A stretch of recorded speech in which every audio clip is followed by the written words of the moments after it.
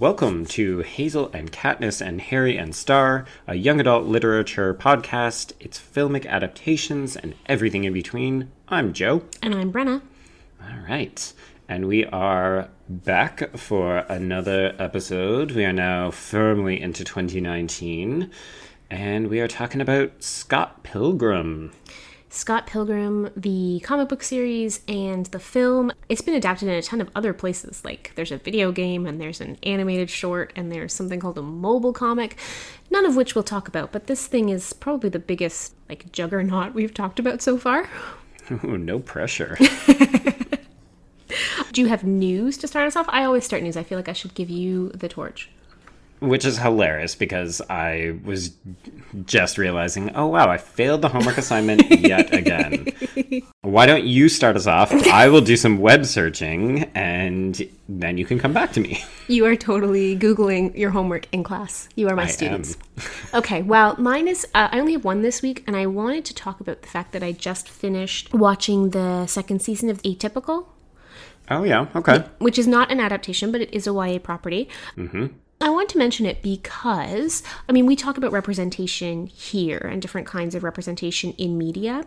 And I think Atypical is an interesting example of text that is trying to get it right and isn't.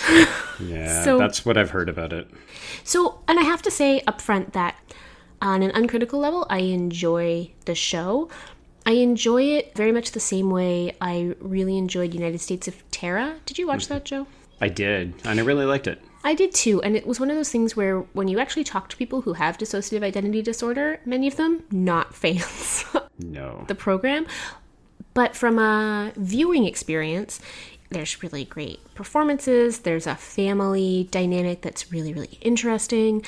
And so you're straddling this line between representation that is not authentic to the experience of people who live it, but the piece of entertainment that's created is it's entertaining, right? And so I'm having the same experience with Atypical, which is interesting because one of the characters, or one of the actors recurs. The son from United States of Tara plays the main character.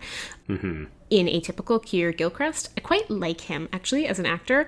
He's a good actor, yeah. Yeah, and I'm looking forward maybe to eventually doing It's Kind of a Funny Story on the podcast, which is a YA novel about spending time in a mental institution. And he plays the main character. That's so funny that you say that. Yeah.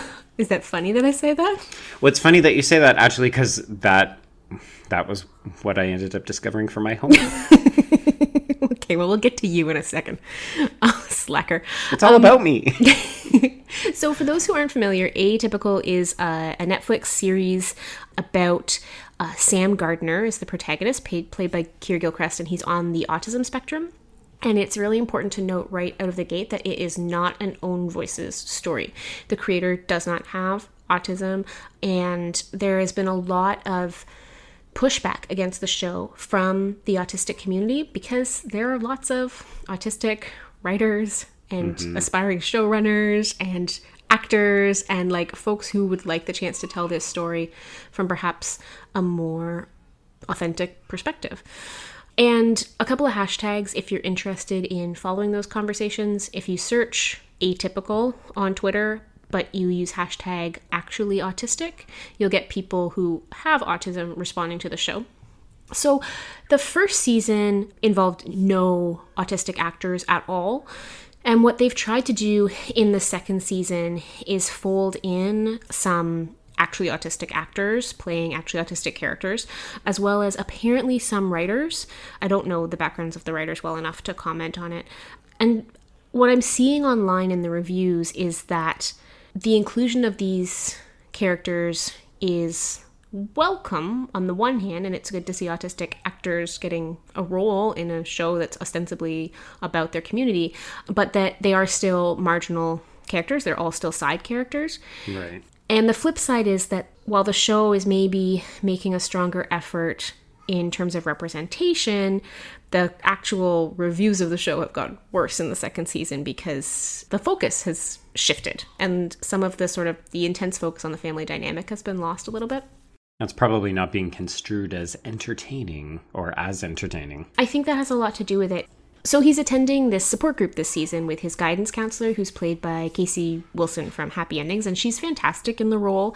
And the introduction of those autistic actors, I think, lends a lot of strength to those scenes and those interactions. And I actually think like Keira Gilchrist is upping his game in terms of his presentation as a person with autism. Anyway, all this to say, I actually do think the show is worth checking out, but I think that it's also worth checking out alongside the criticisms that are really easy to find online. And I think it's important to keep thinking through, you know, can we get to the point where we have accurate representation and entertainment? Like, can those things coexist? And which need is more important, right? Ultimately. Anyway, so I've just been thinking about it a lot because I like when you watch a show that you know so many people who are part of the community being represented have a problem with, like, I feel genuine, like, guilt because I'm supporting a property that people within that community are saying, like, hey, this doesn't speak for us and we don't like it. Yeah. So I think it's really important to read the criticism alongside, but I do think the show is worth checking out. If nothing else, the marriage between Michael Rapaport and Jennifer Jason Leigh is probably one of my favorite marriages on TV right now. It's so rare to see a good, genuine marriage on TV as well.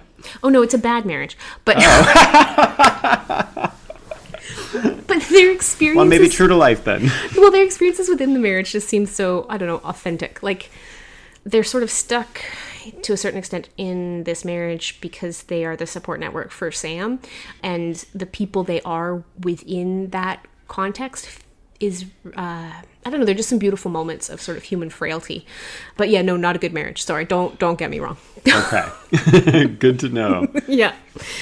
All right, share your news there, slacker. Okay, well, before I get into mine, if you're looking for a better depiction that's still entertaining, I will direct you to an ABC family, in quotation marks, because all of the ABC comedies are family-oriented. It's one called Speechless. Oh, I haven't even heard about this. Yeah, it's in its third season right now. It made waves when it debuted because it has Minnie Driver as the mom of a special needs son.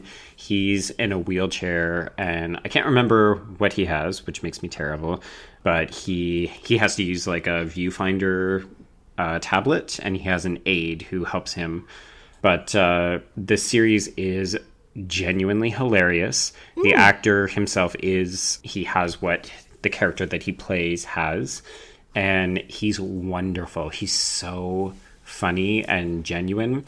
The relationship that he has with Minnie Driver as the mom is lovely. She's completely overbearing and a little bit ridiculous, the lengths that she'll go to help accommodate him and the way that she champions him, but she also smothers him and doesn't let him to be able and do everything. So a lot of the tension or the conflict comes from them trying to navigate relatively innocuous things. Like there's an episode in the first season where his high school doesn't have a ramp, and then they try to build a new one, but it's around the back down an alleyway that has garbage in it, and it's just completely unacceptable. So it's really good at highlighting the things that those of us who don't have disabilities take for granted, but doing it in a way that is warm and genuine and honestly just so funny. Oh. My husband Brian and I cry every single episode because it just knows exactly how to hit you in the feels, and I can't recommend the show enough. Oh, awesome. Okay, good to know. Thank you. I will check it out. So then my homework piece. Welcome back to Brenna's Library Corner. So in the aftermath of the holidays and doing our holiday show, I was inclined to go back and check out something else that I had seen on the list that had caught my attention. So I haven't started to read it. It just came in off my holds list. It's called The Afterlife of Holly Chase. Ooh. And it is a Christmas-themed, very Ebenezer Scrooge-inspired tale. So the logline is, after being visited by 3 ghosts on Christmas Eve, Holly Chase chooses not to mend her spoiled ways, and upon her death, discovers her selfishness has caused her to work for eternity as a ghost of Christmas past. I'm in love. I'm in love. This Doesn't that concept sound is great? so good. Yes.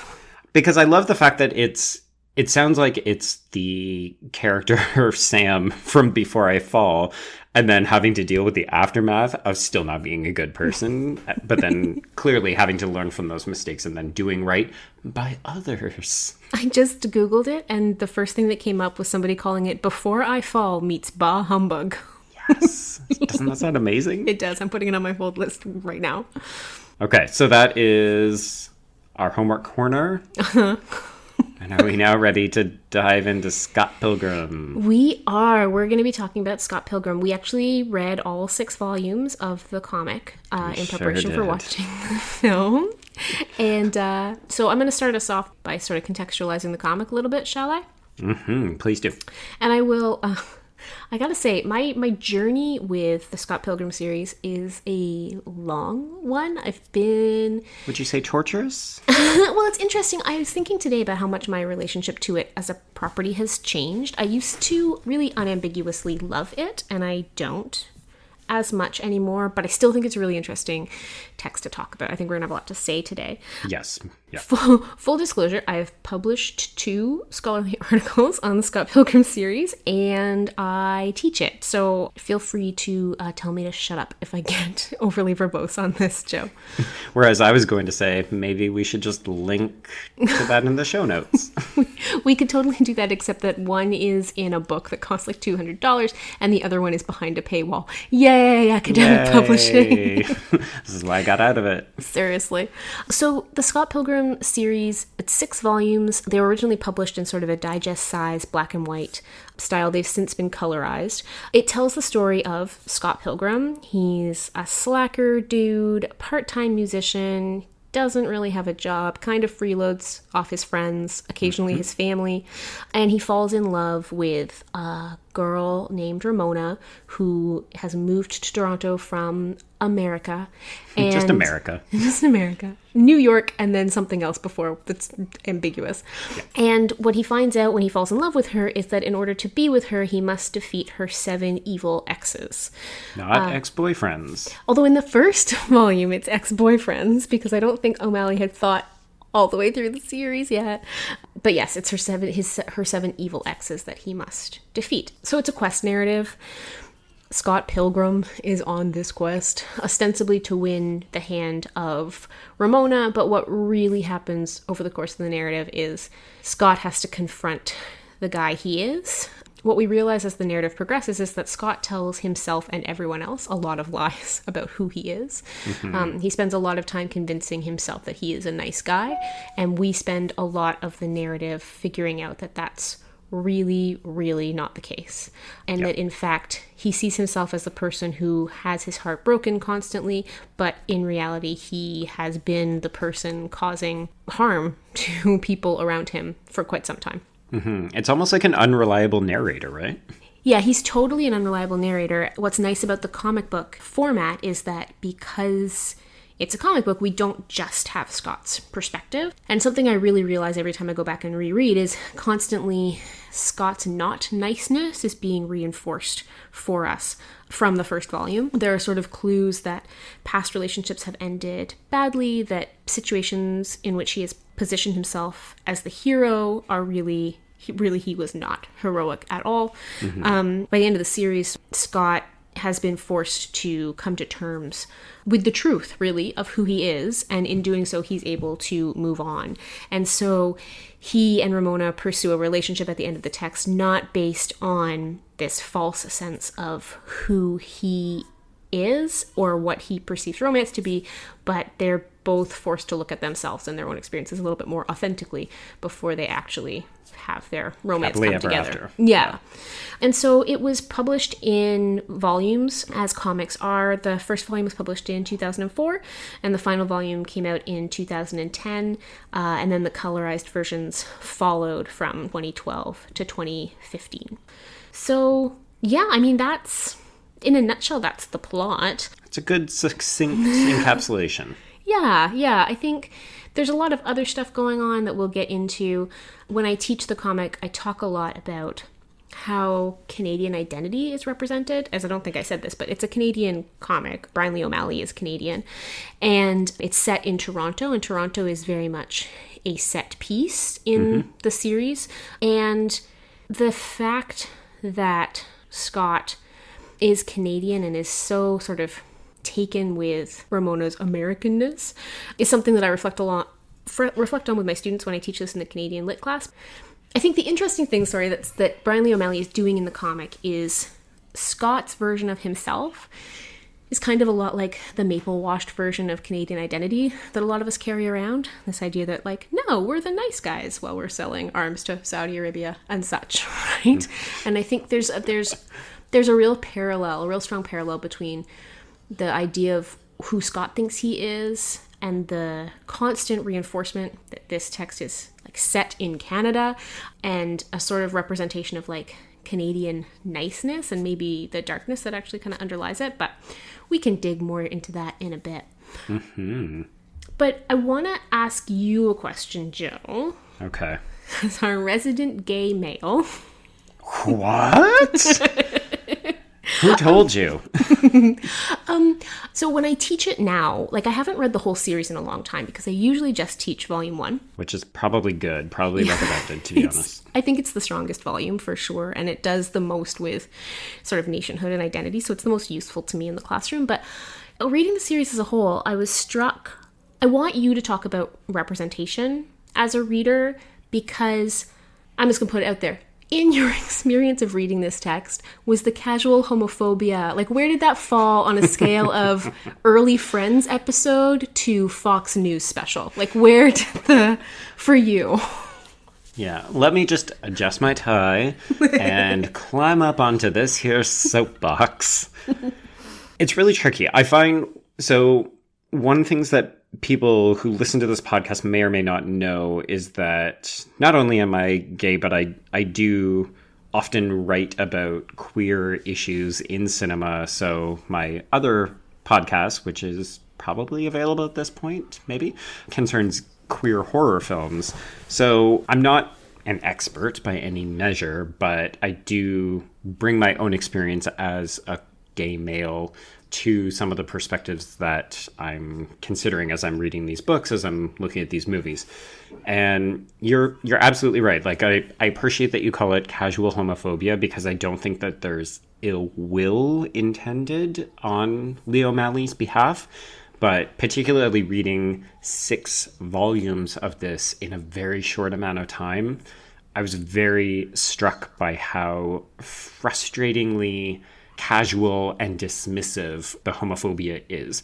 So obviously, if people have read the text or if they've seen the film, they'll know that there's a very predominant queer character, Wallace Wells, who plays Scott's roommate. He's more than Scott's roommate. He's like, Scott can't function in society without Wallace. Wallace pays his bills. Wallace, like, minds him. Wallace reminds him to be, like, a decent effing human being and break up with his girlfriend he's clearly about to cheat on. Yeah, so he's almost the voice of reason. He represents an absent parental figure, I think. So even though you do meet Scott's parents very briefly in the comics, it seems clear that there's a disconnect between them, and then they're completely absent from the film. And actually, I meant to say this off the top, but I want to interject it here, that I think probably more truly the series is NA as opposed to YA, so it qualifies more as like a new adult series. The film is definitely categorized everywhere you look as a young adult film, but the series is not strictly interested in young adult themes. It's really interested in this sort of like, I'm entering my 20s and I don't know what to do with my life sort of idea that NA encapsulates more accurately. Yeah, that's a good point, because I did realize as I was looking through it, I'm like, oh, these people are mostly in their early 20s, even though many of them do act like teenagers in the way that they're still getting their lives together and they're, in a way, coming of age. My students literally always ask, is Scott seriously supposed to be 23? Yeah, because he acts like about a 13 or a 14-year-old boy. Absolutely. And there is a undercurrent here of like a protracted delayed adolescence, which is why it feels very much like a YA title, even as you read. Yeah, I think if this was actually written nowadays, Scott would be living in his parents' basement. Totally. But to come back to the question, it's frustrating. So Wallace, as a queer character, he's constantly referred to as Scott's gay roommate or super gay roommate.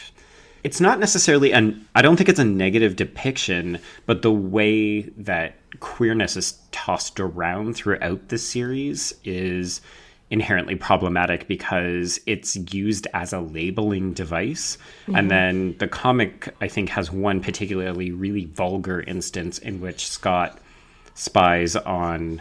So there's a girl drummer in his band, Sex Ma Bomb, named Kim, and at a party he sees her drunkenly making out with the underage girlfriend that he is initially dating before he falls in love with Ramona, Knives Chow, and he essentially turns it into a masturbatory fantasy in which it's like lesbians, like it's like he's discovered the pot of gold at the end of the rainbow, and it's pretty gross, to be honest. It's pretty gross throughout, like even, you know, when he can't fight the woman ex of Ramona because he's like, oh, I can't punch a girl, but he's like, she says that she had this bisexual phase, and he's like, you had a sexy phase? Mm-hmm. So it's always framed through the lens of male desire and straight male, heterosexual male desire. The whole every character in the text is framed through that lens.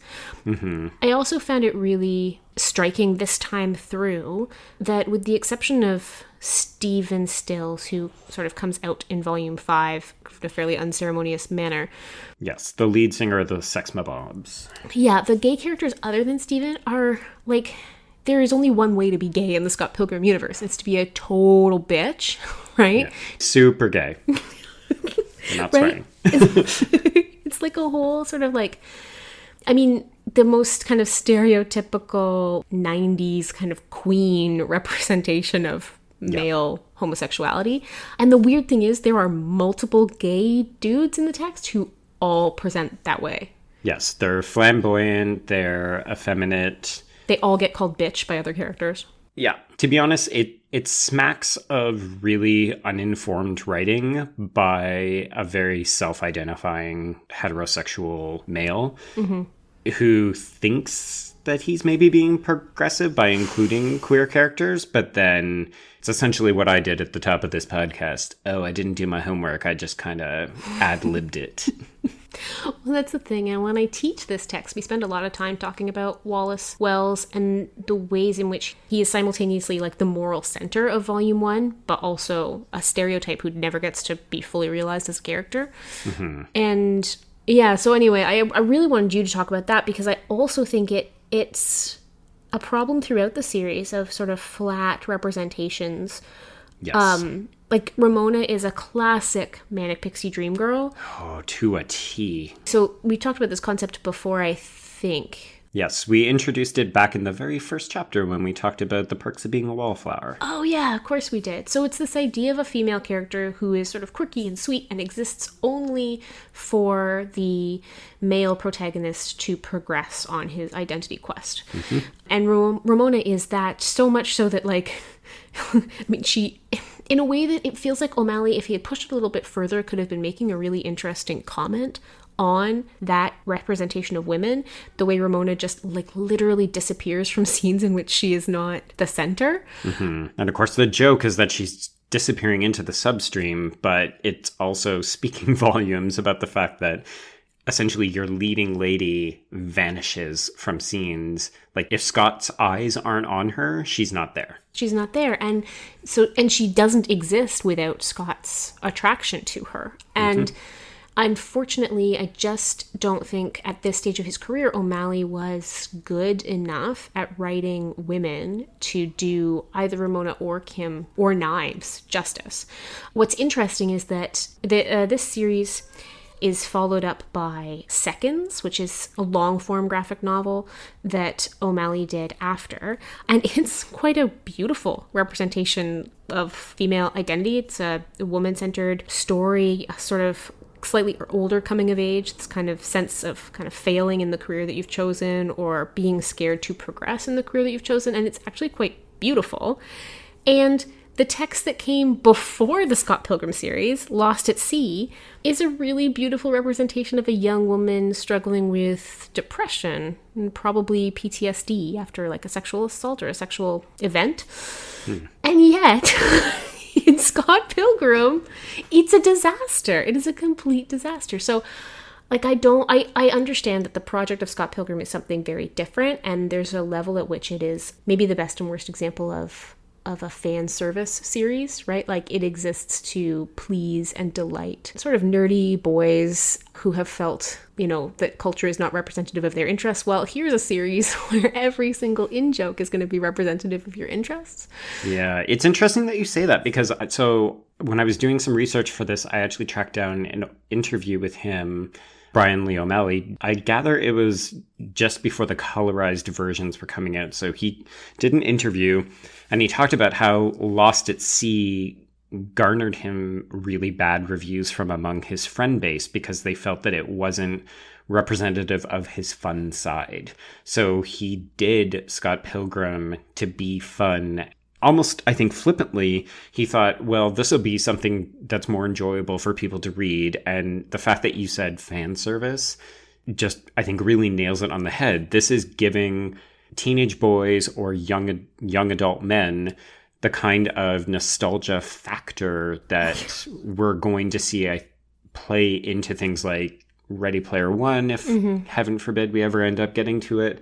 But that kind of, you know, video game culture where you are the hero, there is that damsel in distress, and what's standing in your way is a series of adventure quests, and the people who exist to help you, or they are opponents to level up. Yes. Yeah, exactly. That's exactly it. And it's interesting because Scott Pilgrim has become the centerpiece of his career.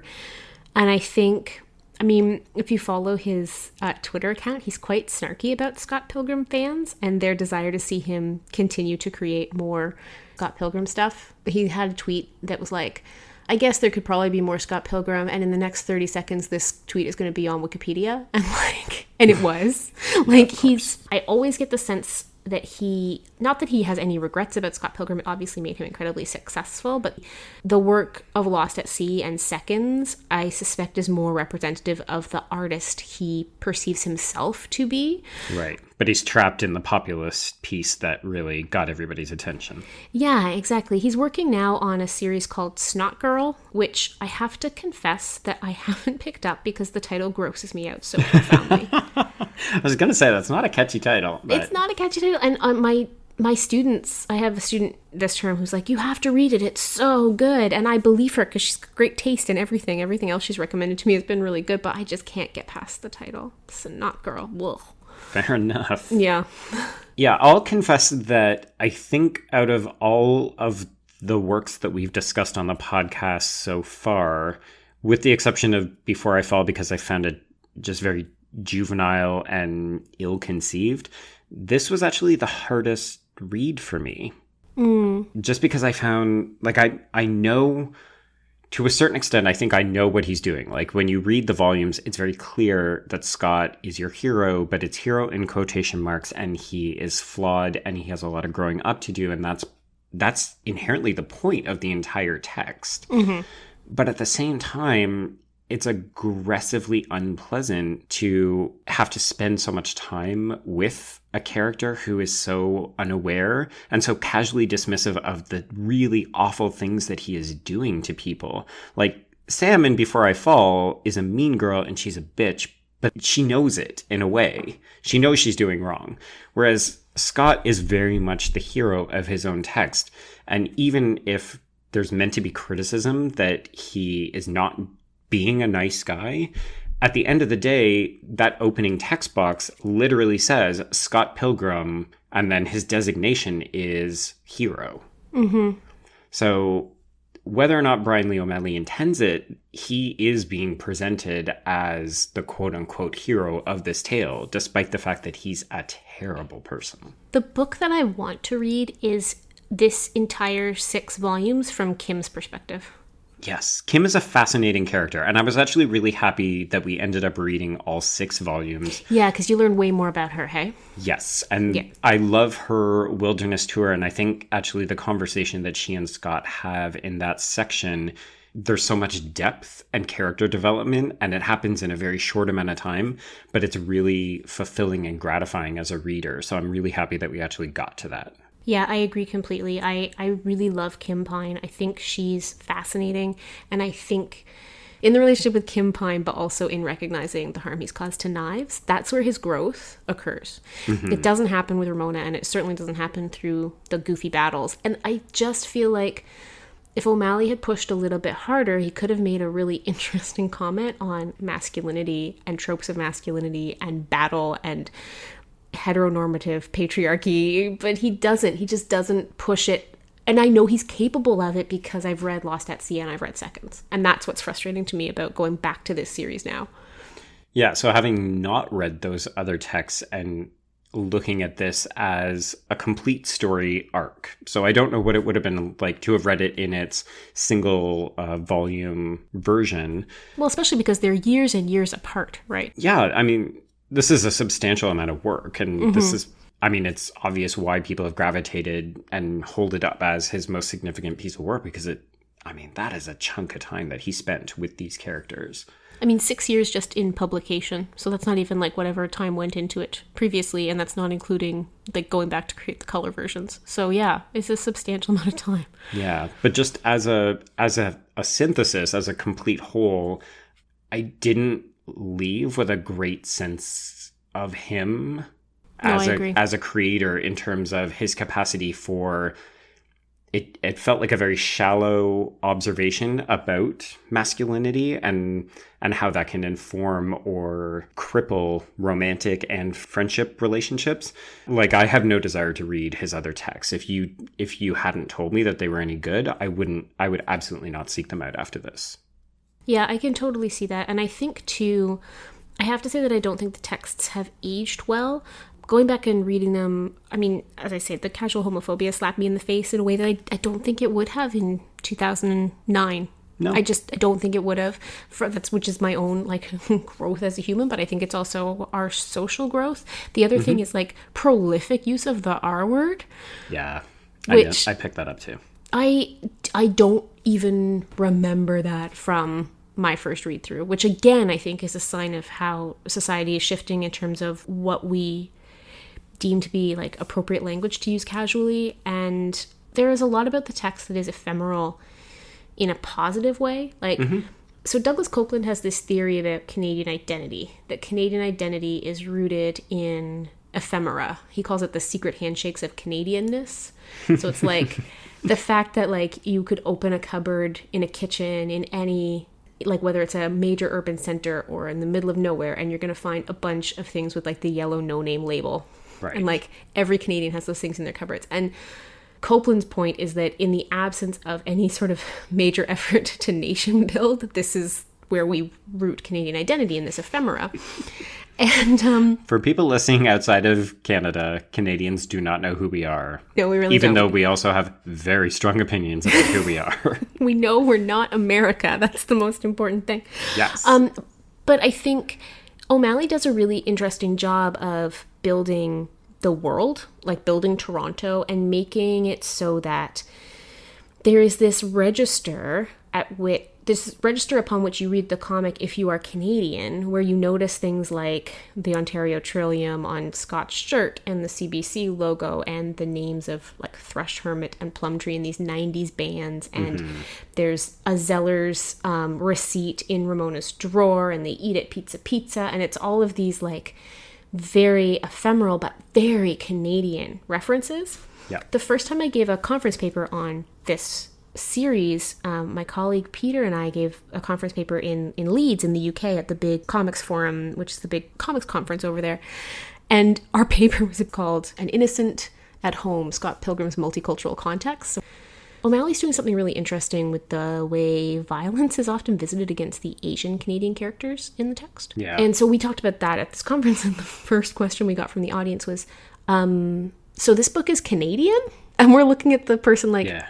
It's aggressively How Canadian. Could you not know? And then, but it's all through this sort of secret handshake, like ephemeral stuff. So like there are levels at which O'Malley is doing something really interesting, but the project as a whole hasn't aged well. And unfortunately, where it really counts in terms of showing that growth for Scott and making us believe that this text could be something bigger in terms of discussions of masculinity and identity, we just never get there. Yeah. And maybe now's a good time to introduce the film into the discussion, because I feel like one of the most interesting things is the fact that the comic series had not yet wrapped up at the time that the film had gone into production. So they ended up, in a way, speaking to each other, having to negotiate some of the tension between the two media. So we'll quickly do our usual thing where we play the trailer.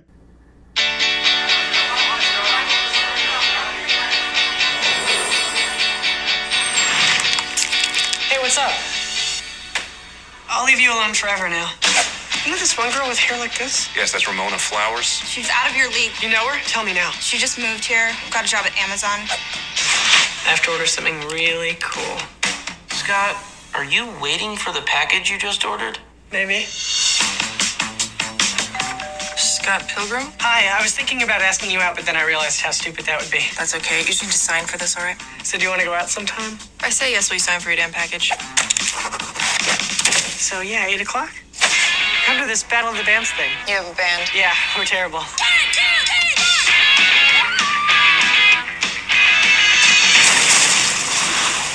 Mr. Pilgrim! I'm Ramona's first evil ex-boyfriend. What?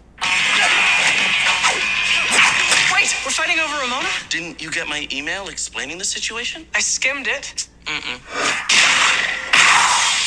What was that all about? If we're gonna date, you may have to defeat my 7 evil exes. So what you're saying is we are dating? I guess. Does that mean we can make out? Sure. Okay.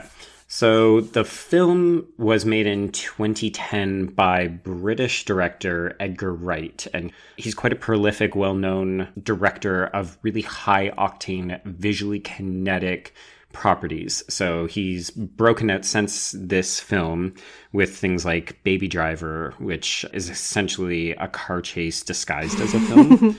And in a way, his version of Scott Pilgrim versus the World is a video game disguised as a film. But intriguingly, it has a number of the same, and this is my interpretation, feel free to correct me if you had a different vision. To me, it embodies a lot of the same problems as the source material, but it does other things. Generically speaking, it does certain things really well. Like, I think in adapting it into a live action, it actually erases some of the problems, particularly with regard to the casting. And then it just absolutely fumbles the ending. Oh my God, yes. We'll talk about the ending for sure. But I think that in terms of what this film gets right, this is the best visual adaptation of a comic, I would say, ever.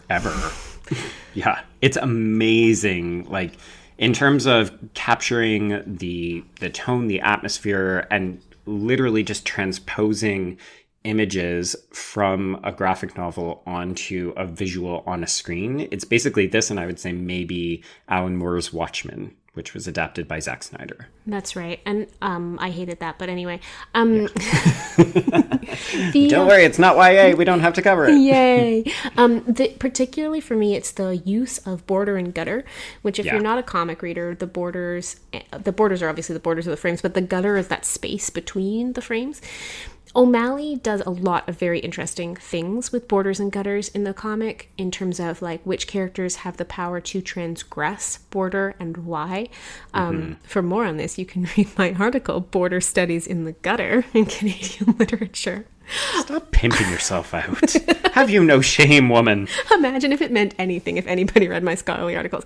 Anyway, but what he's doing something really interesting in the comic, and it gets represented visually so effectively by Edgar Wright. Like, I feel like if any director understands what a comic is and what that medium offers, it's Edgar Wright. And he just like he cranks it to the max. And so it's a pleasure to watch this film. It's one of my favorite films visually, like, of all time. I really love the visuals. Well, because I love comics, right? And so for me to see that represented on screen in a way that is so effective and makes such productive use of the medium that I love is really, like, it's a rewarding watch visually. Yeah, Yes, that's Yeah. a good caveat to put on it. But you're absolutely right. I mean, I love graphic novels. Like, of all the things that I read, I read predominantly graphic novels. And to me, the most effective graphic novels are the ones that make good use of borders and gutters, and they have that playful sense of how is a page constructed and how visually you can move action and characters and even dialogue a lot of the time. One of the things that I was really taken with this time when I watched the film was the really creative use of split screens in conveying Yes. different kind of action sequences. Because typically that's a good way to establish conflict in films. So if you see them in split screens in regular films, it's either to convey that events are happening in different places at the same time, or that these characters are connected in some way. So they're either complementary or they're going to come into conflict in one another. Yeah, and the film it really makes good use of that, particularly during the fight scenes. But even things like the lettering, the way that scenes transition so that you're getting the sense that time is moving. So things like telephone calls and then suddenly people are in different locations and that kind of stuff. It helps to keep the film moving along and feeling very alive and kinesthetic. Yes, that's a good word for it. And it's really effective in terms of keeping the action moving, because I think one place where the comic series falls down is like a lot of time passes over the course of the It's comic. Time Over a is, year, right? Yeah, it's over a year, and time is important because part of the sort of like breakdown that Scott Pilgrim is in the middle of when we meet him relates to him just not really having a grasp of the passage of time. And so I think for Wright to use time so playfully and effectively in the film makes a lot of thematic sense. Yeah, because the events in the film, I looked it up and a bunch of different people suggested that this takes place over the course of about a week to a week and a half in the film. Yeah, he condenses the time a lot. Now, I would say actually one of the things that doesn't work out so well for the film is in condensing that time frame. The film can also feel exhausting, particularly as you move into the climax. So the thing that I noticed on the rewatch this time around was how much I did not want to see the base battle between the Sexma Bomb and the twins at the big Gideon pre-showdown club. I actually didn't find the pacing of it very well constructed in the books either, but at least it felt like it was progressing a bit more naturally. Whereas here it was just kind of like, who are these people? Why do we have to see them? Oh, okay, they're just battling with dragons and pyrotechnics. Yeah, I think it's the weakest of the fight scenes, but it's the weakest of the fight scenes in the books too, because we never hear about the emotional backstory there. They're just like, oh crap, we need 2 more fights. Yeah. And again, this weird condemnation maybe of female sexuality and the idea that she dated twins at the same time. Oh yeah, exactly. And like, the entire construct is a giant slut shaming, right? I mean, ultimately, it's like this constant anxiety about Ramona's sexual past made manifest on the screen. Well, She or on the changes page. her hair, Brenna. She changes her hair color. What does it mean? I do want to say that I think I like Michael Cera as Scott Pilgrim. Like, I think it's a good casting choice. When It is, When yep. it was announced, most of my friends who are big Scott Pilgrim fans were really, really pissed off because they all hated Michael Cera. And people were like, but we don't want to think of Scott Pilgrim as a whiny, slacker, loser boy like Michael Cera. But he is. And I think... So they didn't understand what the point of the comics were? Well, I just think it's really important to not make Scott into... Oh, There's the train. So I think that it's important to not like sex up Scott Pilgrim, right? Like, he has to be a Michael Cera type. He has to be... There's something about Scott Pilgrim where you're constantly wondering, like, why has this loser dude managed to ruin so many women's lives? How is that even possible? He is a giant loser. And that, it would have been really easy to lose that in casting, because that's so often where these kinds of stories go off the rails in the film version. So I think Michael Cera was a really good choice, and I think the casting in general is really good. Like, I like all of the choices. None of them feel particularly like surprising or shocking or odd to me. No, that was one of the things I was trying to I was very poorly trying to communicate back when we first transitioned to the film was I think a lot of the material, some of the problematic things in the book is, I guess, easier to swallow in the film because the actors are incredibly charismatic.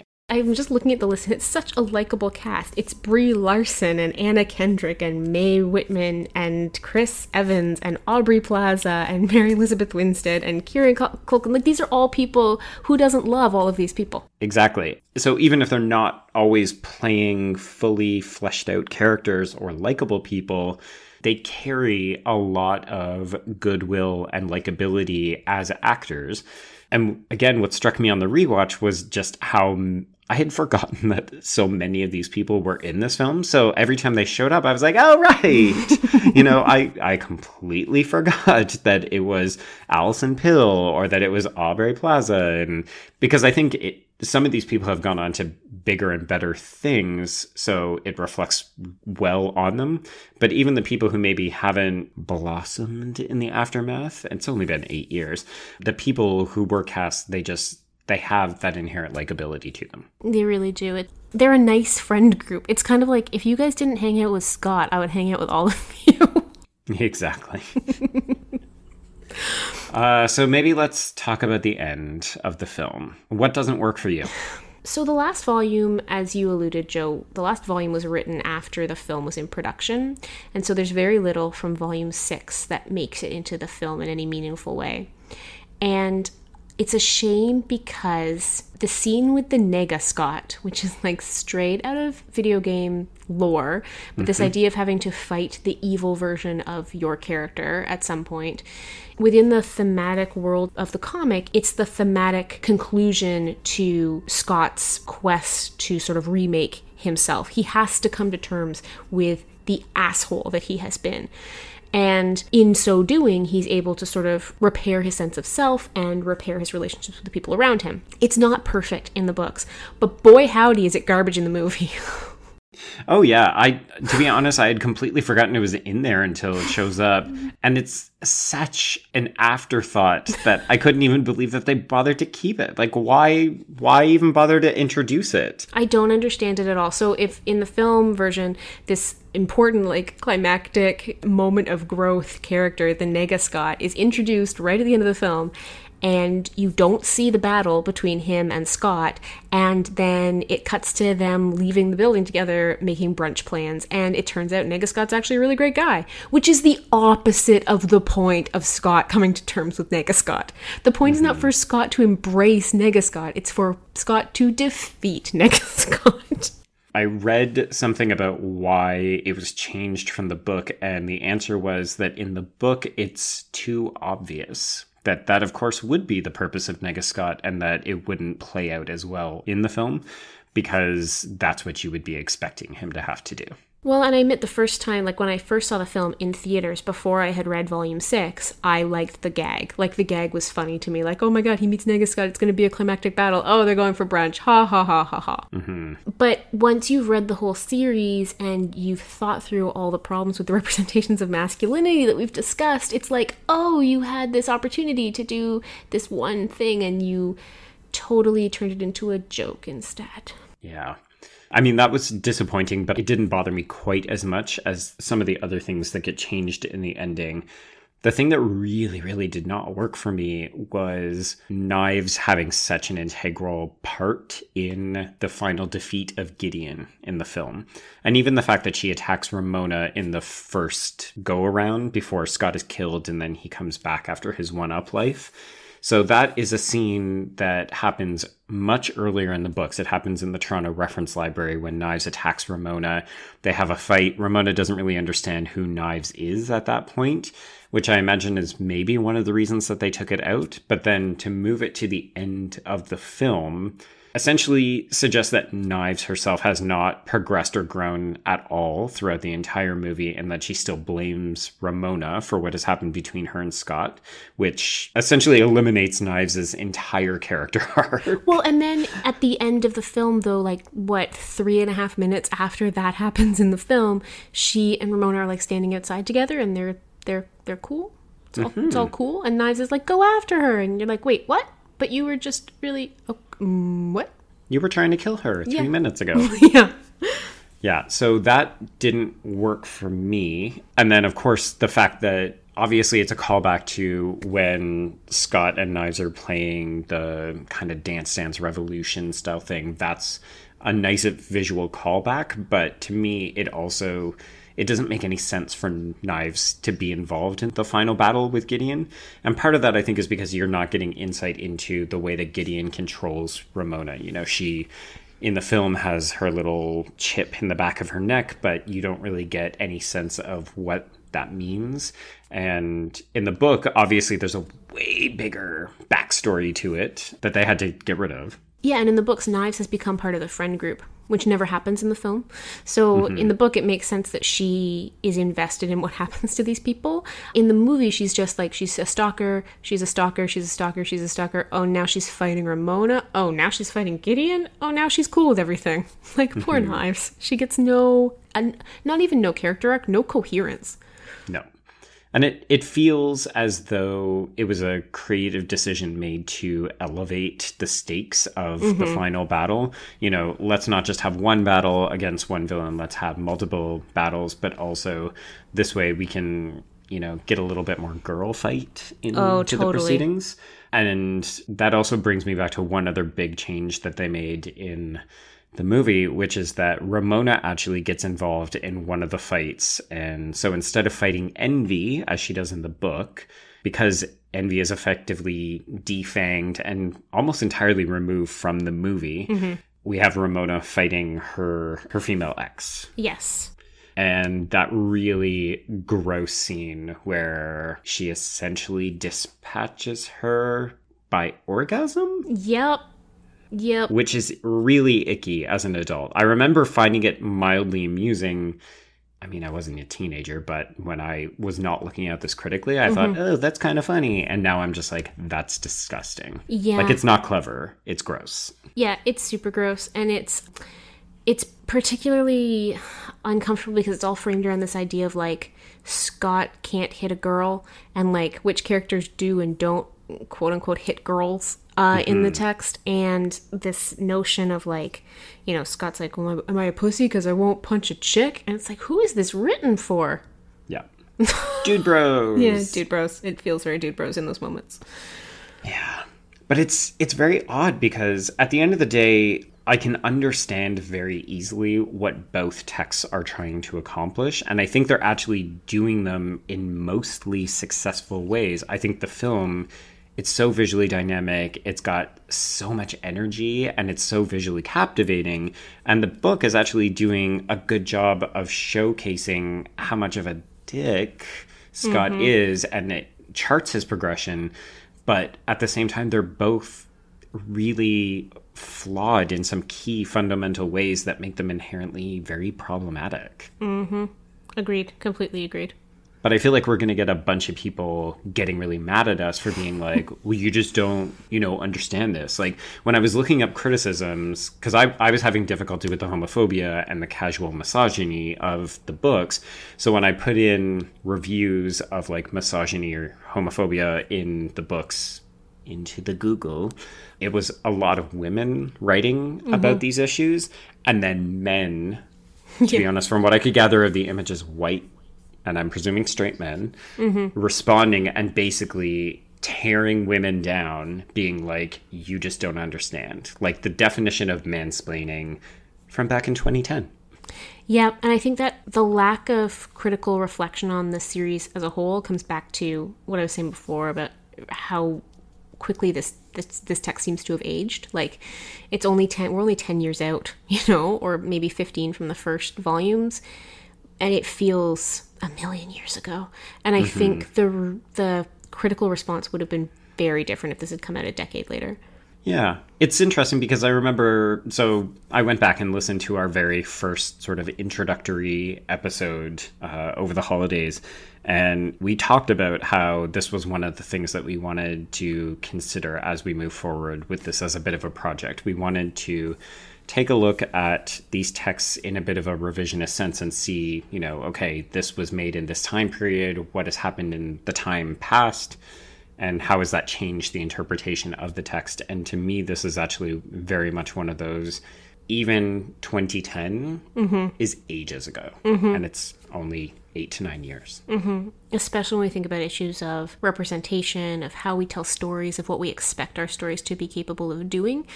The gulf in the last 10 years is massive, just massive. Well, I guess we're are we done? I feel like we're done. I think we're done.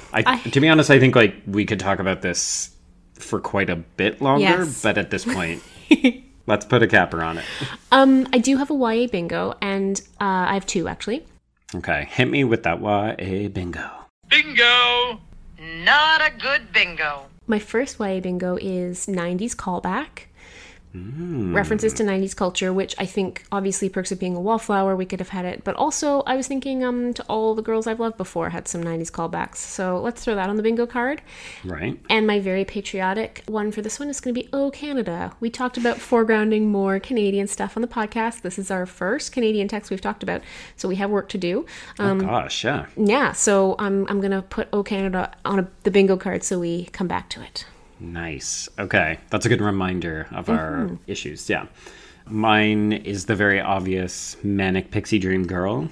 Yoop. Yeah. And I don't know. Should we do something about... I've got another long one. Something about, redemptive arc for buttholes. How about... Maybe just redemptive arcs. Yeah, redemptive arcs. Because you know what? Before I Fall was a redemptive arc for buttholes, too. I'm I just finished recording for my other podcast, which is not E for everyone. It's E for explicit. So I probably would have used more colorful language if I was recording on that stream. But buttholes seems appropriate for the Scott Pilgrim world. All right. Well, I guess that's it for Scott Pilgrim. It feels weird to have moved personally from being in a place of loving this property so profoundly to then being someone who thinks critically about it for money to now talking about it on a podcast. But it was fun. Thanks for this, Joe. So Brenna, where are we headed to next? We are headed to the land of witches and demons and vampires with Deborah Harkness's Discovery of Witches. Yes, and its television counterparts. This is also our first television series, and I'm interested to see how you feel a television adaptation works for a property like this, which you're already reticent to dive into, because it has magic and supernatural love affairs. I just want somebody to fall in love with a vampire and not become a complete idiot. Is that too much to ask, Joe? Is it too much? It might be. But we will wait until next week to discover it in a Discovery of Witches. I see what you did there. Yeah, I'm terrible. I apologize. So that's it for this week. If you want to yell at us about how wrong we are about Scott Pilgrim, you can find us on Twitter at #HKHSPod. Joe, what's your handle on Twitter? I'm going to get it right this week. It's at B Stole My Remote, as in the letter B, Stole My Remote. And I'm at Brenna C. Gray. That's Gray with an A. Don't forget to rate, review us on your podcatcher of choice. We're always thrilled to see the reviews coming in. Fast and furious, right, Joe? Oh, yes. So many of them. So many. And until next time, I will see you on the page. And I will see you on the screen.